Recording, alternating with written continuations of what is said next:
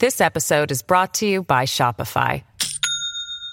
Do you have a point of sale system you can trust, or is it a real POS? You need Shopify for retail. From accepting payments to managing inventory, Shopify POS has everything you need to sell in person. Go to shopify.com/system, all lowercase, to take your retail business to the next level today. That's shopify.com/system. Hello, everybody. This is Marshall Poe. I'm the editor of the New Books Network. NBN listeners like to read books and buy them. So we thought we'd tell you that right now, our friends at Princeton University Press are having a remarkable site-wide sale. You can get 50% off books, including ebooks and audiobooks, with the code 50, F-I-F-T-Y, at checkout until May 31. You can save some real money on Princeton University Press books. I encourage you to go there and check it out.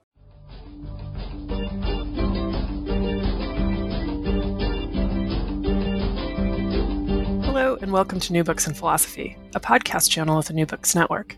I'm Sarah Tyson, Associate Professor of Philosophy at the University of Colorado, Denver, and I'm co-host of the channel along with Carrie Figdor, Robert Talisse, and Alexis McLeod. Together, we bring you conversations with philosophers about their new books, drawing from a wide range of areas of contemporary philosophical inquiry. Today's interview is with Cressida J. Hayes, H.M. Torrey Chair in the Political Science Department of the University of Alberta. Her book, Anesthetics of Existence, Essays on Experience at the Edge, is just out from Duke University Press. How should we think about the relationship between subjectivity and experience? In Anesthetics of Existence, Hayes approaches this question through interrogating the apparent limits of experience found in an unconsciousness, including sleep, forms of checking out, including general anesthesia and a glass of wine, and childbirth. Using genealogy and critical phenomenology grounded in feminist theory, Hayes approaches the project of conceptualizing agency through an interrogation of things that affect us, that happen to us, that we fall into and undergo, but that are at the limits of experience and what can be said about it. Cressida Hayes, welcome to New Books. Thanks, Sarah. It's a pleasure to be here. So will you start by telling us a bit about yourself and your background as a philosopher, and also how you got into this project? Sure. I have a very interdisciplinary background. So I did my first degree in Oxford, which is where I grew up as well, actually. And so I did philosophy, politics, and economics. And then I moved to North America very early because I got scholarships to go to grad school, where I ended up doing a PhD in philosophy at McGill University, which is an analytic department. So I mentioned this educational history partly because one of the things that's a bit quirky about my life as a philosopher is that I started off being trained in the analytic tradition. And I wrote my first book, which was actually my dissertation, was in feminist philosophy, but it was on Wittgenstein. And the style and the approach of that book were very much analytic. And then after doing that work, I sort of became interested in Foucault, partly with my other hat as a political theorist on. And when I started working on my second book, I knew that I wanted to say something about Foucault's work. And then I sort of realized that he was a philosopher working in traditions that I knew very little about. And so I started trying to retrain myself as a continental philosopher. And that's really hard. I don't necessarily recommend that anyone attempt that. It's taken me a long time. And so I decided that I was going to try and really become not just a dilettante who'd read Foucault, which a lot of people in the social sciences are, but I was going to become a proper philosopher who really got it. And that is something that sort of led me through writing my second book, which is called Self-Transformations. And the final chapter of that book's about how and why people change their bodies in order to express something about who they are. So it's about subjectivity and the ways that we use embodied change to capture something about subjectivity. And it was kind of a critique of a model that's based on a notion of authenticity. And at the end of that book, I started talking about style and how we might sort of make ourselves over without relying on overdetermined discourses that have these ideas of inner authenticity very deeply embedded in them, and how we might think more collectively and intersubjectively and with a keener sense of our own freedom about what it means to make yourself. And so at the end of that book, I thought, yeah, I'm really interested in this idea of making oneself. And then I got really tired, true story. And I had a baby, which was really tiring. And a lot of things went wrong in my life. And I started to think more about the idea of self-making as not just a project of freedom, but also an exhausting task and something that's forced upon us, and perhaps especially upon privileged academics, as a kind of a project of self-curation where your work kind of emanates from this very special person who has this very special intellect. And of course, not all academic work is like that, but a lot of philosophy, I think, even philosophy that doesn't think it's like this, is kind of like that. It's quite individualistic, and it's connected in a certain way to the person who's writing it. And there's a lot of denial, I think, about exactly what ways it's connected to the person who's writing it. And so I started to think through my tiredness about what I wanted to write for my third book. And I was also interested in experience and the politics of experience, with my hat as a feminist philosopher on, and just thinking about how we've lived through so many moments in the last decades where it's clear that the personal is political in the deepest and most profound way, but it's also clear that our experience is up for grabs, that it's out there, it's collectively formed, it's historically formed, and it's also given to us. And so those two things of thinking about a politics of experience and thinking about what it means to be exhausted in various ways kind of came together. And in a way, the book that we're talking about today, Anesthetics of Existence, is a little bit of a turning back on some of the work I did at the end of Self-Transformations, because it's trying to think critically about some of my own words and the limits of thinking about the curation of subjectivity through the curation of experience as a way of building a self. And so, so it's focused around some of the paradoxes, really, of experience and how they confront us as political subjects. So it moves from these amazingly different registers. So it's thinking in the most intimate way about personal experience. And then it's thinking about late capitalism's post-disciplinary moment and neoliberal work regimes and all sorts of very big words in political theory. And it's trying to make those things connect in ways that will be meaningful to people who come from different interdisciplinary backgrounds. So from analytic philosophy, from continental philosophy, from political theory, from feminist theory, and so on. Yeah. Yeah, and this makes this way that you came to this project makes a lot of sense, that when you misheard the phrase anesthetics of experience, you misheard that phrase as anesthetics of experience. Of existence, yeah. Everybody makes that mistake because both those words are in the title. Yes, yeah. Okay. Yeah. Yes, and because the category experience is so... What constitutes the category of experience is so central to the book. That's right. Yeah. Interesting. Okay. And so this sort of hearing anesthetics as anesthetics, it seems sort of phenomenologically in the moment that happened at a conference, it seemed really, that mishearing seemed really fecund for you. It sort of named something. And so then in the book, you also explore it phenomenologically. And then you develop also a genealogical account. Yeah, right. So I went to a conference on Foucault and I was really tired, and as usually one is, especially, I live in Edmonton in Northwest Canada, so going to most any conference that I would want to go to requires a whole day of plane travel. And so I'm always tired, right? And lots of people are tired as well for lots of different reasons. So I showed up at this conference. It was in New York City on Foucault, and sitting in these rooms with rows of really uncomfortable chairs under these really bright lights. There's a kind of sensory exhaustion or fatigue as well in that experience that I'm sure many academics recognize. And the talk I heard was about Foucault's understanding of space aesthetics of existence. But because the speaker was talking fast, I thought she was saying anesthetics of existence. And I couldn't. I spent about 20 minutes listening to that talk, not understanding what she was trying to say, but puzzling about that phrase. And that ended up becoming my book title. I'm really bad at titles, so I felt a bit proud of myself that I'd come up with something that was actually creative. But it does require some explanation, because the idea of an space, aesthetics of existence, in Foucault and in some other avant-garde philosophers, is part of what I was describing as appearing at the end of self-transformations, the idea that you make yourself as a work of art, that what it is to lead a good life perhaps is to engage in this project of self-stylization.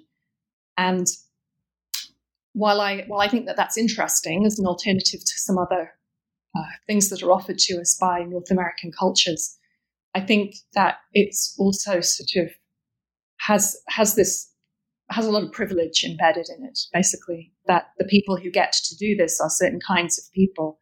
And that's not to say that it isn't depleting for those people too. That's another thing that the book is trying to think about, is why actually privilege doesn't sometimes feel so great, and the ways that we are given to try and make it feel a little bit better, so that we will tolerate larger systems of power that might not be in anyone's interest.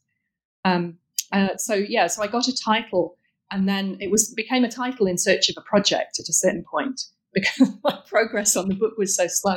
But I realized that when I'd taught myself Foucault and the associated thinkers, I'd kind of learned what genealogy was. But if you are at least a strict reader of genealogy, it makes it look as though there isn't much of a role for experience. So there are certainly moments in Foucault's work, maybe in Discipline and Punish most obviously, where it seems as though our experience is just kind of genealogically spat out, that what happens to us is a product of a discourse that we can trace. But as it's experienced first personally, it doesn't really have a lot of meaning. And it's really odd that those moments in Foucault also coexist with him saying things like, all my work has always been based on experience, and writing his little books like Pierre Rivière and Herculine Barbin, those little sort of edits of memoirs that he did. He's obviously really interested in subaltern knowledges and what quirky individuals had to say about their own subjectivity. And that's a really well-established paradox that a lot of particularly feminist Foucault scholars have talked about. So in the introductory chapter, I kind of set out that debate and talk through it a bit. But I realized that if I wanted to talk about first personal experience, I could either just become a novelist and start doing it in a thickly descriptive fictional voice, which I did kind of toy with. And then I realized that would be another thing I'd have to learn to do. Or I could find a philosophical vernacular for talking in a more sophisticated way about first personal experience. And the obvious language that does that for us is phenomenology. So then I thought, I've got to teach myself phenomenology. So that was another sort of project. And so the book is really trying to say, what does it mean to use the languages of phenomenology and genealogy together to try to talk about how experience sits on this hinge between being that which can only be presented first personally, can only be described through my consciousness, and is also so clearly a product of its time and place. And how do we think about the politics of experience in the context of that hinge, right? So that's kind of the project of the book, is to situate experience in that place and try to do those two things together. And a lot of people will think that they are incompatible methods. And so a little bit of the beginning chapters of the book is about how to do it and why I don't think that's the case. But most of the book is showing rather than telling. Most of it is just saying, I'll give you a SOP at the beginning and I'll explain in philosophical sort of meta language what I'm trying to do. But most of it is doing it and seeing if you are convinced or if it's productive for the reader. Yeah, interesting, and part of what you do then is you're not just interested in experience, but then the edges of experience, or this is these are the case studies or the way you look at this. And so you do give, as you said, like a SOP, you give this overview that I found extremely helpful of experience in feminist theorizing. Yeah, this always feels like such a huge contribution when authors can take the step back briefly and give this overview and then get back into some particular issue or start dealing with something in a meaty way. So how does that discussion then of the category of experience for feminist theorizing, and especially as it's tied to the discussions about Foucault, how does that lead you to consider what happens at the edges of experience? Yeah, so the subtitle of the book is Essays on Experience at the Edge. And for those people who are able to see an image of the book, Amy Harrison, who is the designer at Duke University Press, has done an extraordinary job of finding a piece of artwork that really captures what the book is about. So this image of an extraordinary giant dark wave, a piece of the ocean really, that's in a room, in a light room, tells you a lot about how I'm thinking about experience. And so the way that's connected to experience at the edge is that a lot of the examples that came up because of my politics really were examples where somebody undergoes something, but it's somehow not their own. So it's possible to have something that we might normally consider to be an experience, but because of the social and political constitution of the category of experience, it doesn't somehow fit in. So experience is, I'm sure most people will have had thoughts about the way that experience is appropriated. So that's one of the axes of the book. But it's trying to think in a more deeply phenomenological way about how experiences, in the very thinnest sense of just things that happen to a subject, aren't allowed to be part of that subject's experience in the richer sense of the collection of undergoings that you assemble in order to form your subjectivity. So there's a gap between different understandings of what experience is, between sort of a very passive understanding of undergoing and a more active understanding of curation and putting together of a self. And so I'm interested in things that seem to fall in the space between those two. And so the book has a chapter about sexual violence against people who are unconscious or semi-conscious or coming around.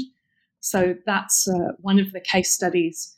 And then it has two chapters that are about time and about the way that our experience of time is politically very overdetermined. So trying to think about the way that worlds are organized around certain temporalities and what it means to, however passively or tacitly, resist those understandings of time with an experience or almost a non-experience that I call anesthetic time. And then the third case study is childbirth. So there's a lot of feminist writing about how childbirth is something that female-bodied people undergo, and yet the experience of childbirth is taken away from us. And most of that literature organizes itself around concepts like obstetric violence or misogyny in medicine, or that kind of those ideas in feminist literature, which is really well established. And so I wanted to try and write something about that problem, but to do so in a way that was connected to my own experience. So in that last chapter, there's also interwoven between this kind of philosophizing about the way that the experience of childbirth is subject to all of these slippages. There's also a narration of my own experience of giving birth. So those are the three examples of experience at the edge. They're really eclectic. I had to read funny literatures, like I had to read all sorts of stuff about addiction to do the middle stuff, and then I had to read all sorts of things about medical practice to do the final chapter, and the literature on sexual violence and legal reform, which is a big part of the first chapter. So I have this encyclopedic knowledge that nobody else has. It's just this really odd pastiche of things that I had to read in order to be able to put together these three case studies. But they're all intended to make a bigger philosophical point. And so why those three? Was it the way that they helped you make the philosophical point, or was there a different sort of structure of encountering these examples as the right examples? Yeah, that's a good question. I mean, in the period since the book's basic shape crystallized, which, of course, because of writing being so slow and publishing being so slow is already now several years, I came to think of other examples. And I realized that I could spread the book out in various ways. And I might yet do that. I might sort of write more about different things. But at the time, those were the three, for really quite random reasons, actually. I mean, the childbirth one is because I gave birth. Yeah. And I wrote an essay about that was entirely experiential for a nonfiction writing competition. Didn't win. And then I took that essay and thought, I should do something with this because it's sitting there now on my desktop. And then when I got really into the book project, I realized that I had the germ of a chapter in that essay, which I wasn't expecting. And with the stuff about sexual assault against unconscious victims, that came out of some collaborative work I was doing with Meredith Jones, who's an Australian cultural studies scholar now working in London. And she had been talking about sleep and about the role of sleep in the fairy tale and in transformations, work that was obviously connected to my interests in self-transformations in my second book. And I got really interested in that. And she's the person who said, I'd heard of all of these big cases. At the time, the Steubenville sexual assault case was the big one. And we'd heard of these. We'd read some of the news coverage and we started talking about them. And she sort of said, well, what's the how do we think about this? How do we think about sexual violence against people who are unconscious to it, who are not in a really direct sense having an experience of it? Of course, they do have an experience of it, but it's not the same as the experience of someone who's conscious throughout an act of violence. And so for a long time, those two essays or those two ideas, sets of notes really, sat in completely different places on my desktop. And then I thought, well, maybe these are actually, in a way, about the same thing. And the stuff on temporality that's in the middle was a little bit behind those two other things, because I started to realize that in order to answer any of the philosophical questions I had about experience, I needed to think about embodiment, which I'd already thought about a lot, space, which to some extent, yes, I'd already thought about, but also time. And I realized that I had not thought enough about time and temporality. And so those chapters started off most theoretical because I simply went and read literatures about temporality in order to try and find a frame for what I was trying to think through. And I'm sure all the phenomenologists listening to this is completely obvious, right, that you would need to think about space and time. But for me, I realized it was a gap. And so the stuff in the middle about temporality and anesthetic time came out of a more theoretical interest rather than a personal or political one. So they all came from different places. It's a bit random is the short answer.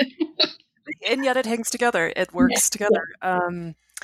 Well, so part of what the chapter on sexual violence, part of what you motivate there is an appreciation for unconsciousness as constitutive of experience. And as a huge fan of sleep myself, I really appreciated this chapter. I felt sort of vindicated in my own personal love of sleep a little bit. But part of what you are trying to push back on there is the dismissal, actually, of the harm of sexual assault to folks who are unconscious. So I would love to hear more about just how you think of unconsciousness as constitutive of experience and then how that leads you to being able to articulate the harm of the violation of unconsciousness. Yeah, this was really, really difficult to write, this part of this chapter, although I did write it very quickly. But there was a long there was a long lead up to it where my philosophical brain was tying itself in knots. There had been so many, there are so many cases, as I start out the chapter by saying, that have been made much of in the popular media, and they're by no means representative of cases of sexual violence against people who are unconscious. And so I started just reading. It's mostly a legal record of such cases, and of course, it's a legal record because for many people they don't know enough about this form of sexual assault in order to be able to make any kind of complaint. And so it sort of, or to tell their own story, I guess. And so it becomes the legal record that is the place where you get cases, and they're in the legal record because there are witnesses. So, and that can be direct witnesses, like it happened at a party and people stood around and watched, or it can be the witness of the video. So there are lots of, so far they've all been men who sexually assault people, almost always women, but not always women, and make videos of it as a kind of amateur porn, right? So drug-assisted sexual assault with an intent to make pornography is a genre. So that's another kind of evidence. So that sort of evidence puts cases into the legal record. And then when you start to read that, you realize how many there are, and how the people who've been assaulted in those examples are vulnerable. Of course, that's true for the big mediatized cases like Steubenville or Raytaya Parsons or Audrey Pott, or those cases from the mid-teens that gained a lot of media traction. But it's just so obvious that homeless women, Indigenous women, young women or girls, women, there's so many axes of vulnerability here, and that to sexually assault someone when they're unconscious, whether they're asleep or they're drugged, which could be because they've taken drugs or because you've drugged them, or they're drunk, or in medical contexts too, like being anesthetized for surgery or whatever, that there are just many, many, many, many cases. So I started looking at those and then thinking about what people said about them. And people say a lot of unbelievably horrible and ill-advised things about those cases. And the things that people know are ill-advised mostly hinge on victim blaming. So you shouldn't have ... So part of the purpose of the chapter was to say, if your advice is you shouldn't have been unconscious, that's impossible for a human being, right? So there is no human being who does not spend part of their life in unconsciousness. And there are multiple paths to that unconsciousness that we come to in various ways. But the idea that you can avoid this form of sexual assault and that you have some kind of moral responsibility to do so is a fantasy. And I wanted to expose it as a fantasy because for obvious feminist reasons, it's a fantasy that does a lot of damage. So that was a part of the politics of the chapter. But the sort of philosophical work was to think, well, okay, what is so valuable about sleep, let's say, is the working example, that means that to be violated while you're asleep is a particular kind of harm. And so I ended up thinking back to the parts of Fanon's Black Skin, White Masks where he talks about anonymity. And this is part of the phenomenological tradition.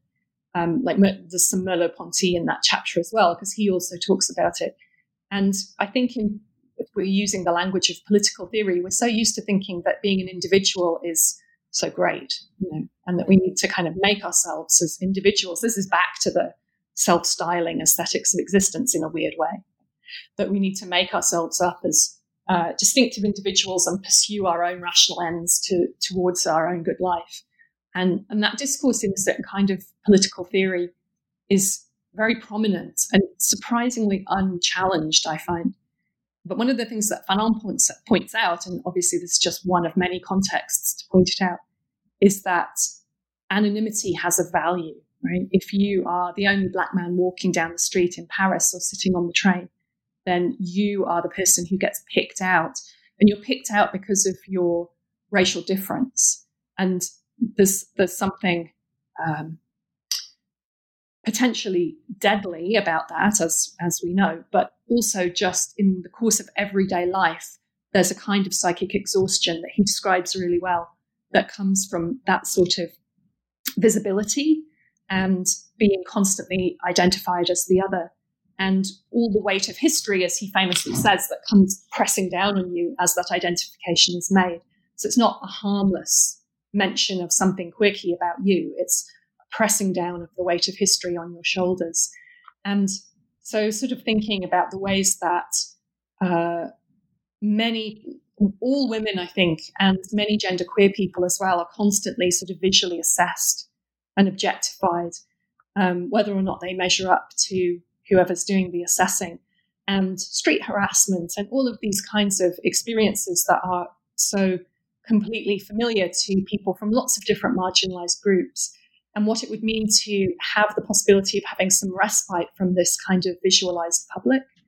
And I think that the kind of anonymity that Fanon is imagining is kind of anonymity that comes from sleep. And so one of the people who really helped me think through this is Lisa Gunter, whose book on solitary confinement has some key passages in that really influenced me. And she explained to me what night is in phenomenology.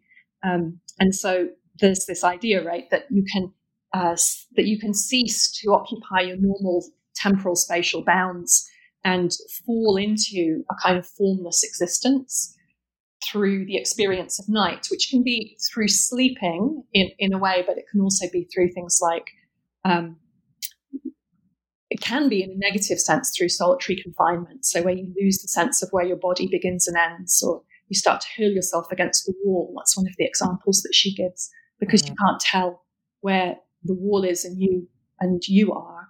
But it can also be positive. And the example I use in the book is of float tanks. A reviewer actually suggested this to me. So that you can go into a float tank and lie in this magnesium saturated water for a fixed period of time, right? It's not 20 years of solitary confinement. It's a 50-minute hour. And that's really key. And you can have a completely different experience of yourself as kind of dissolving. And that's another way of experiencing night. And I think that there's something very valuable about that. And if you are unable to descend into night, or a more political concept, anonymity, because you fear from your past that that will be interrupted by an act of violence against you, then you develop a kind of vigilance that I think is damaging.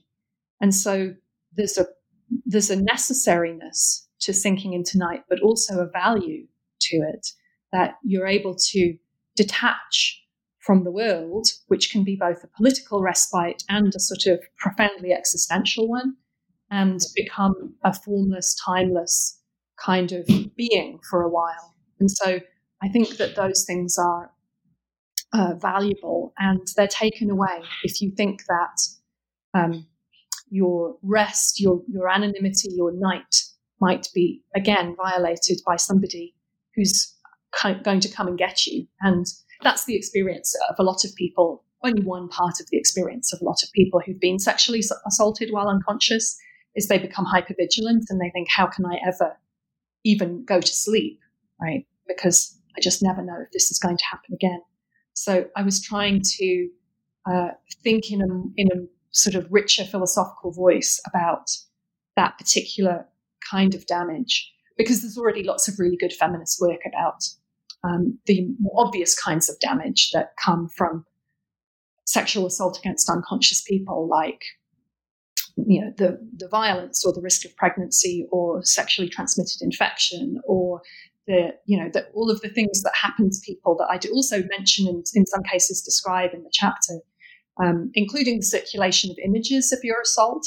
So the final step in the chapter is trying to incorporate that, not just as a sort of violation of privacy, which is how it's often represented, or as just as evidence, like in the legal literature, it's represented in both of those terms, but also as a way of taking a two-dimensional image of you and circulating it as the truth. So what's really been hard to grasp, I think, for critics of the mediatized cases is why it's so profoundly distressing to, in those cases, very young women, girls really, to have these images circulated among their friends. And I was trying to give some philosophical richness to why that it would lead somebody to kill themselves. And it's because it's a way of making you, again, through this two-dimensional circulation of the image, when you, in your deepest complexity of someone who is a living subject, but is also someone with an experience of anonymity and of night, is erased and you're reconstituted in that digital world. And you have no voice in that digital world. It's just a kind of avatar of you that your friends are using as an object. So I tried to make that richer. Yeah. This episode is brought to you by Shopify. Do you have a point of sale system you can trust, or is it a real POS? You need Shopify for retail. From accepting payments to managing inventory, Shopify POS has everything you need to sell in person. Go to shopify.com/system, all lowercase, to take your retail business to the next level today. That's shopify.com/system. Yeah. Yeah, it hooks, I think this analysis that you give in this chapter hooks really importantly into something that people are increasingly talking about the wearing on the body of white supremacy and of racism, the way, and there's this interesting medical literature that's developing about people who are targeted, for instance, with like anti-Black racism, that they're this sort of like slowing down of the body that's necessary for rest at night can't happen because that vigilance is needed in a white supremacist context. Right. And also, that's what Fanon really was trying to say in a much sort of more measured voice than people are saying it now, which is nuts, right? Because he's saying that he's writing that in the post-war period, mid-century. Yes. Yeah. Yeah. And it's as pressing in this moment. Mm-hmm. Yeah. Well, so I want to then transition a little bit to then this question of temporality that you raise and what you call post-disciplinary time, and that there's been this development since Foucault that you talk about Foucault having really well-diagnosed disciplinary time sort of at the moment at which it's passing, and this new manifestation of post-disciplinary time is developing. And you really motivate its importance for feminist accounts of agency. Mm-hmm. And so would you talk a bit about post-disciplinary time, about the role of neoliberalism in the production of post-disciplinary time, and why this is important for these feminist questions of agency? Yeah, sure. So there are two chapters about time, and one is really about time, time as a kind of larger structure, right? So how some big structures of history influence what we consider to be time, and the work of that chapter takes us back to some older texts. So because I'd done a lot of work in my previous book with Discipline and Punish, I know that text really well, and I went back to it and thought about all the stuff that in the middle that's about time. And of course, Foucault has this sort of very neat analysis of how the disciplines involve a certain construction of time. So time is linear and it's pretensive and it's very carefully divided. So if you think about that school timetable, that's one of his examples. It's by the minute, right? So at this minute, the pupils will do this. A lot of the examples he gives are very embodied. So, the pupils will walk from this place to this, or the soldiers will perform this maneuver. So time gets cut up into chunks, and a certain kind of task has to be accomplished within each chunk. And there's a hugely productivist impetus to this. So the point of this is to get things done and to enable human bodies to work in efficient ways. And so he sort of has that description in the middle. And like many moments in Foucault, it's on the one hand you think, this is an extraordinary mechanism of oppression. And on the other hand, you think, oh, that's a good way to get a dissertation done. So it's like this sort of paradox. In fact, I've often said to PhD students who are working with Foucault, it's like, listen and learn. Like, this man wrote a lot of books for a reason. And they look at me really horrified. But it's like, he's not just criticizing. And it's so, not all bad, it's all dangerous. Yes, exactly. And so I started to think about that, and it really reminded me of that old essay by E.P. Thompson about work and time discipline. And so I went back to that essay, and I realized that there are a lot of similarities between this sort of late mid-century political thinking about time on the part of these lefties, that they really have picked up on some very similar things. But part of the problem, I think, with that literature is that the kind of time that we're experiencing in the 21st century is post-disciplinary in a number of ways. We multitask, many of us, in personal and work environments in really different ways. So time is still very intensely productivist, and still thought of in extractivist terms, right? So how much efficiency, how much productivity can you get out of people? Where, of course, time is one of the variables in any equation, working that out. So how can you get the most out of workers? And if you think about things like precarious employment that has maximally flexible schedules, or what's called more commonly in the UK, 0 hours contracts, which is where you have to be constantly available for work, but you have no fixed schedule for work. So your employer can call you to work at any time and you have to be available.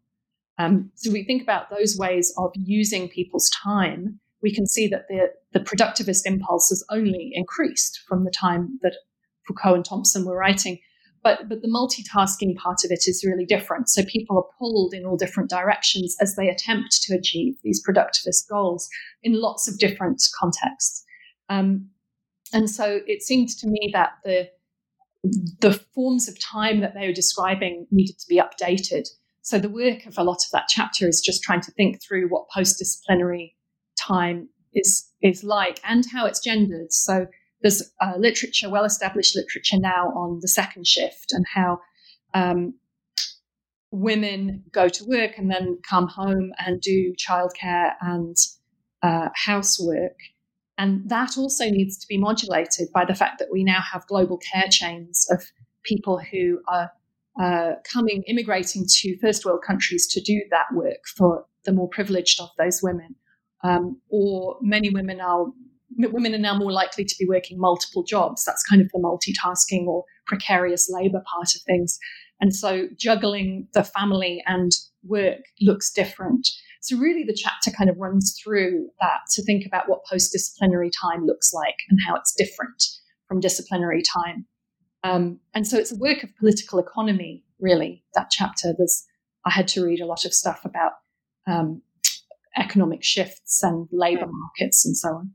And then the chapter that immediately follows it is asking, well, what does that feel like? So this is the juggling of the genealogy and the phenomenology. It's what is it like to be various kinds of subjects within that economy of time? And so one of the places I start is by thinking about mums who need wine, which is this trope that I'm sure will be really familiar to lots of listeners of what it's like to be a mother, probably a working mother, but not necessarily, a mother, and the role of alcohol, particularly of cheap, sweet wine marketed to mothers, in managing your economy of time. And so there's a really incredible kind of marketing juggernaut of mummy wine that is organized around the suggestion that you need time out from your life. You need to check out of your life by getting, frankly, a little bit drunk, or maybe a lot drunk, usually at the end of the day.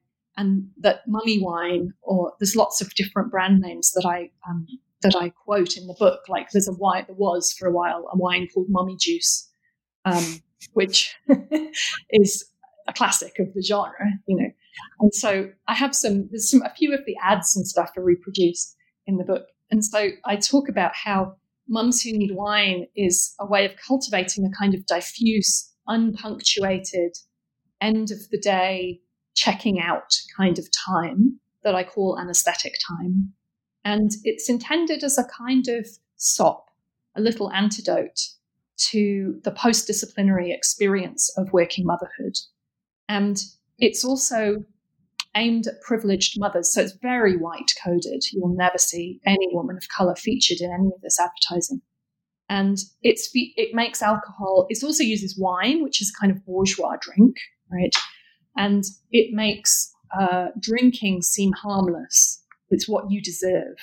And I was interested in that construction of whiteness as well as that construction of maternal femininity, because it strikes me that drinking or getting drunk while you're looking after your kids is much more risky for poor women or women of color, who are much more likely to be surveilled by various kinds of social services, among other things. And so I took a little look at that. And then I started thinking about anesthetic time in broader contexts. And I'd kind of started doing that. I didn't know how far I was going to get. And I'm really grateful to one of my reviewers for Duke University Press who urged me to think more, to extend the chapter in that direction.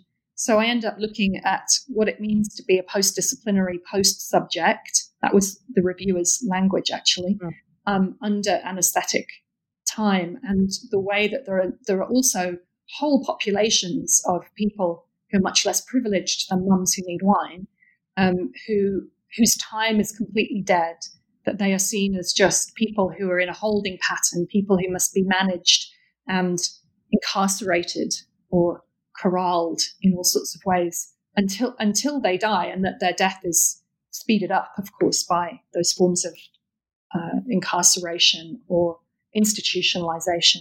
And so anesthetic time ends up towards the end of that chapter having a very bleak face of being the experience of being completely shut away, like your anesthetic time becomes all you have, the time of the unpunctuated checking out of the drugged. And there are lots of populations of people on whom psychotropic drugs are quasi-voluntarily or involuntarily used. That they become completely anesthetized to the world, and that we as a society have accepted that there are large populations of people for whom this will be their existence. So the chapter again kind of moves through different registers of very personal, first personal experience to a kind of very large population thinking about biopolitics. Yeah, so that's the stuff on time. It was hard to write because there's so much going on. Yeah.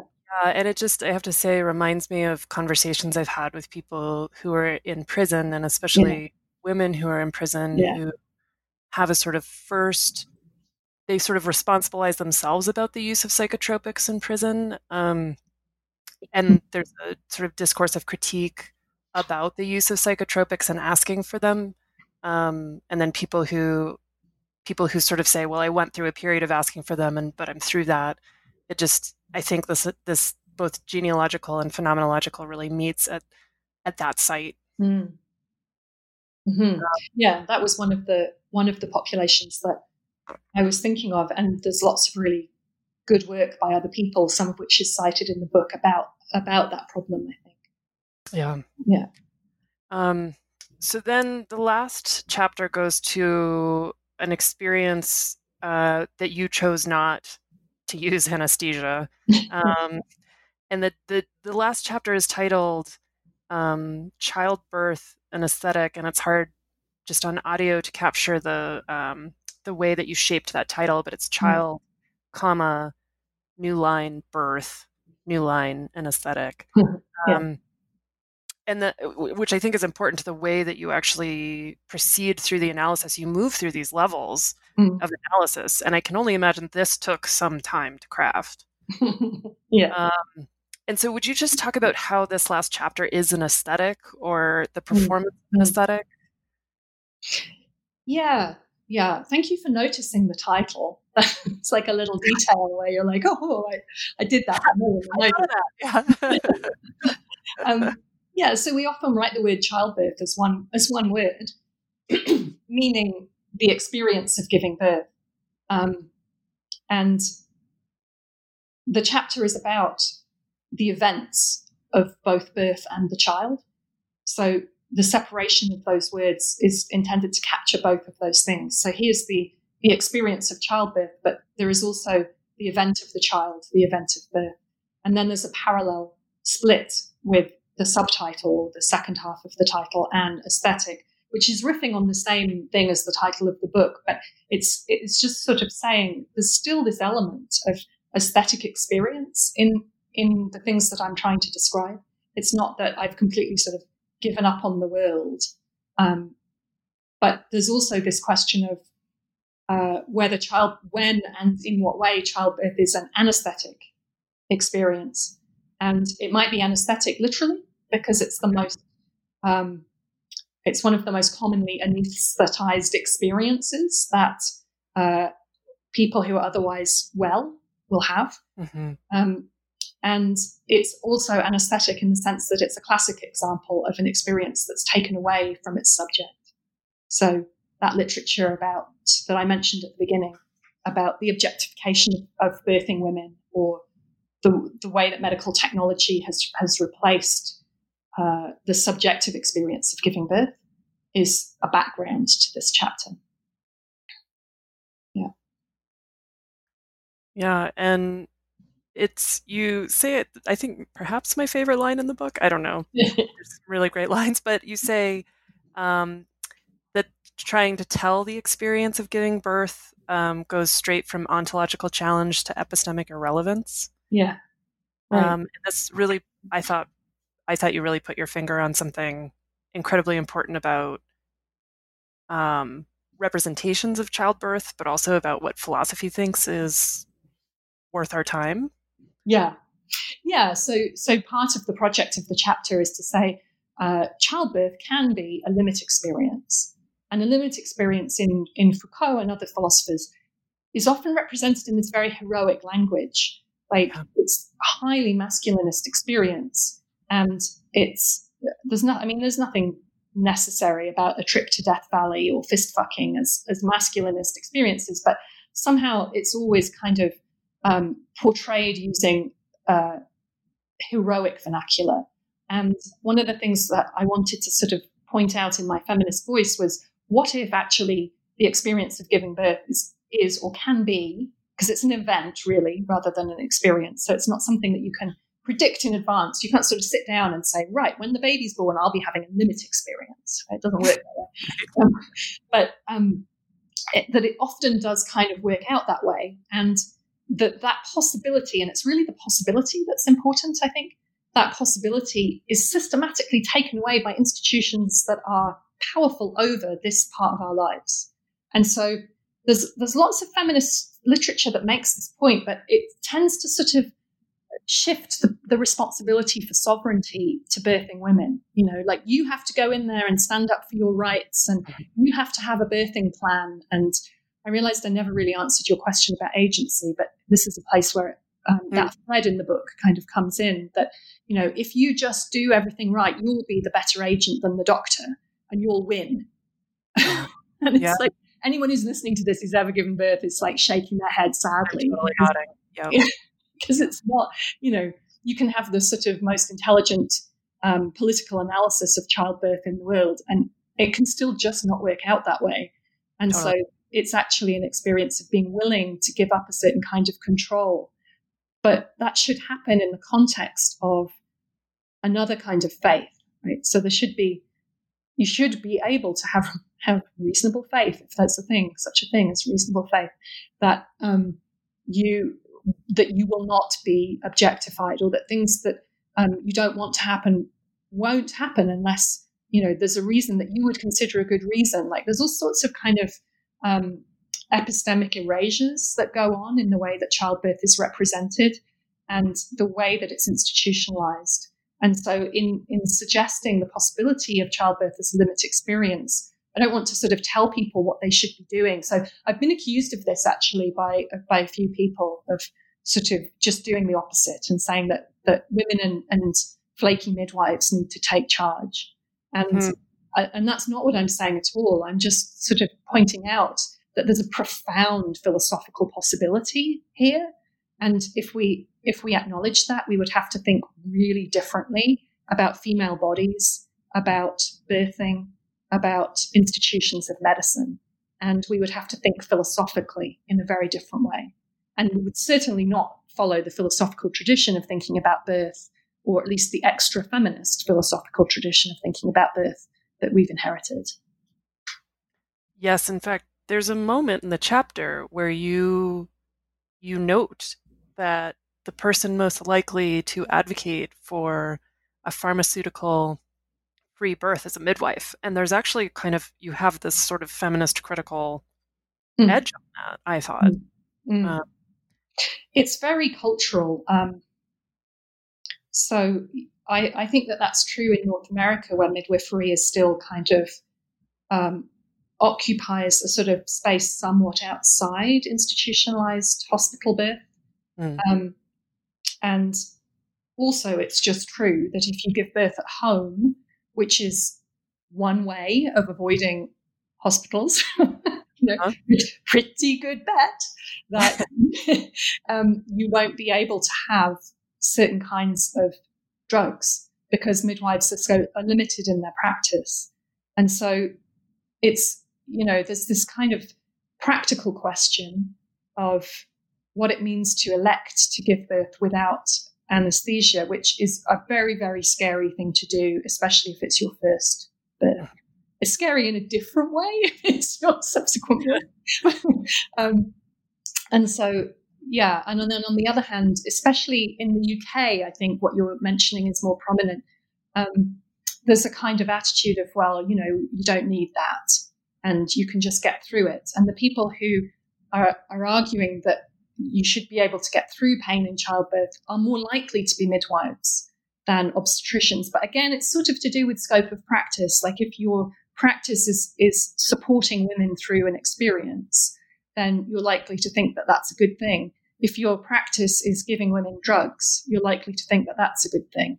And so it's very difficult if you're a woman giving birth to know what your options are in that moment, right? Like it's actually incredibly epistemically challenging to negotiate when you're in extremis, when you're in a situation where you're hardly in any state to do anything, really. It's so loaded. Yeah.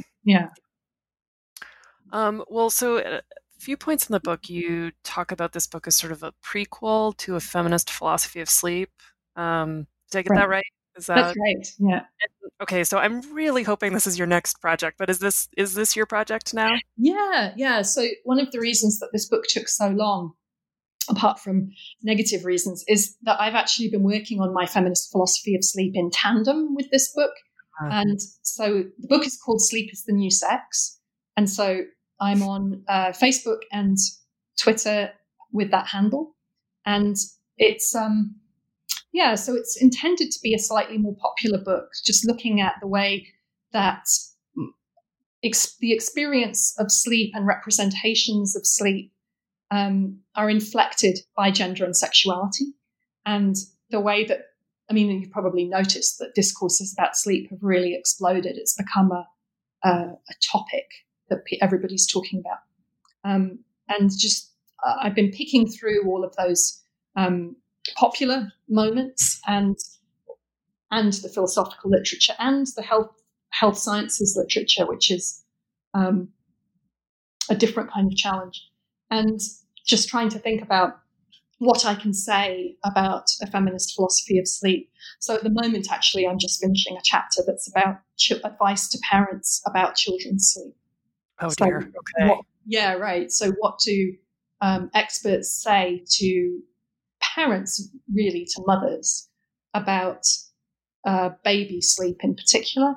And I'm trying to make an argument about how it's a sort of object relations argument about how this is really about relationships of domination and autonomy and dependence that have everything to do with political economy.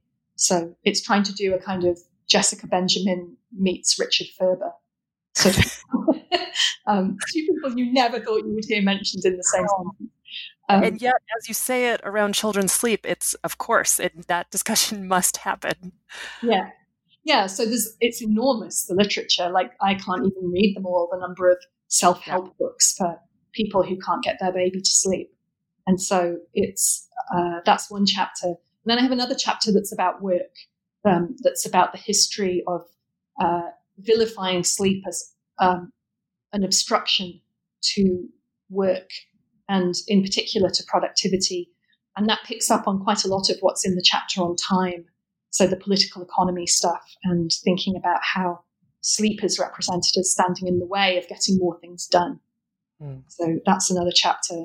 And then there's various other bits and pieces floating around. There's a bit where I sort of have a go at Arianna Huffington and Elon Musk for having a public fight about sleep that I think tells us nothing. So I'm trying to write in a more popular vein, and in a way that still reflects my training as a philosopher, but that will enable more people who don't have philosophical training to read the book and get more out of it. Excellent. I cannot wait to read it. Well, thank you so much for our conversation today. Oh, thanks, Sarah. It's been a great pleasure. It's a rare pleasure to have somebody carefully read your book and want to talk to you about it for a whole hour. So it's really great. It's a pleasure to read and to hear your thoughts. Great.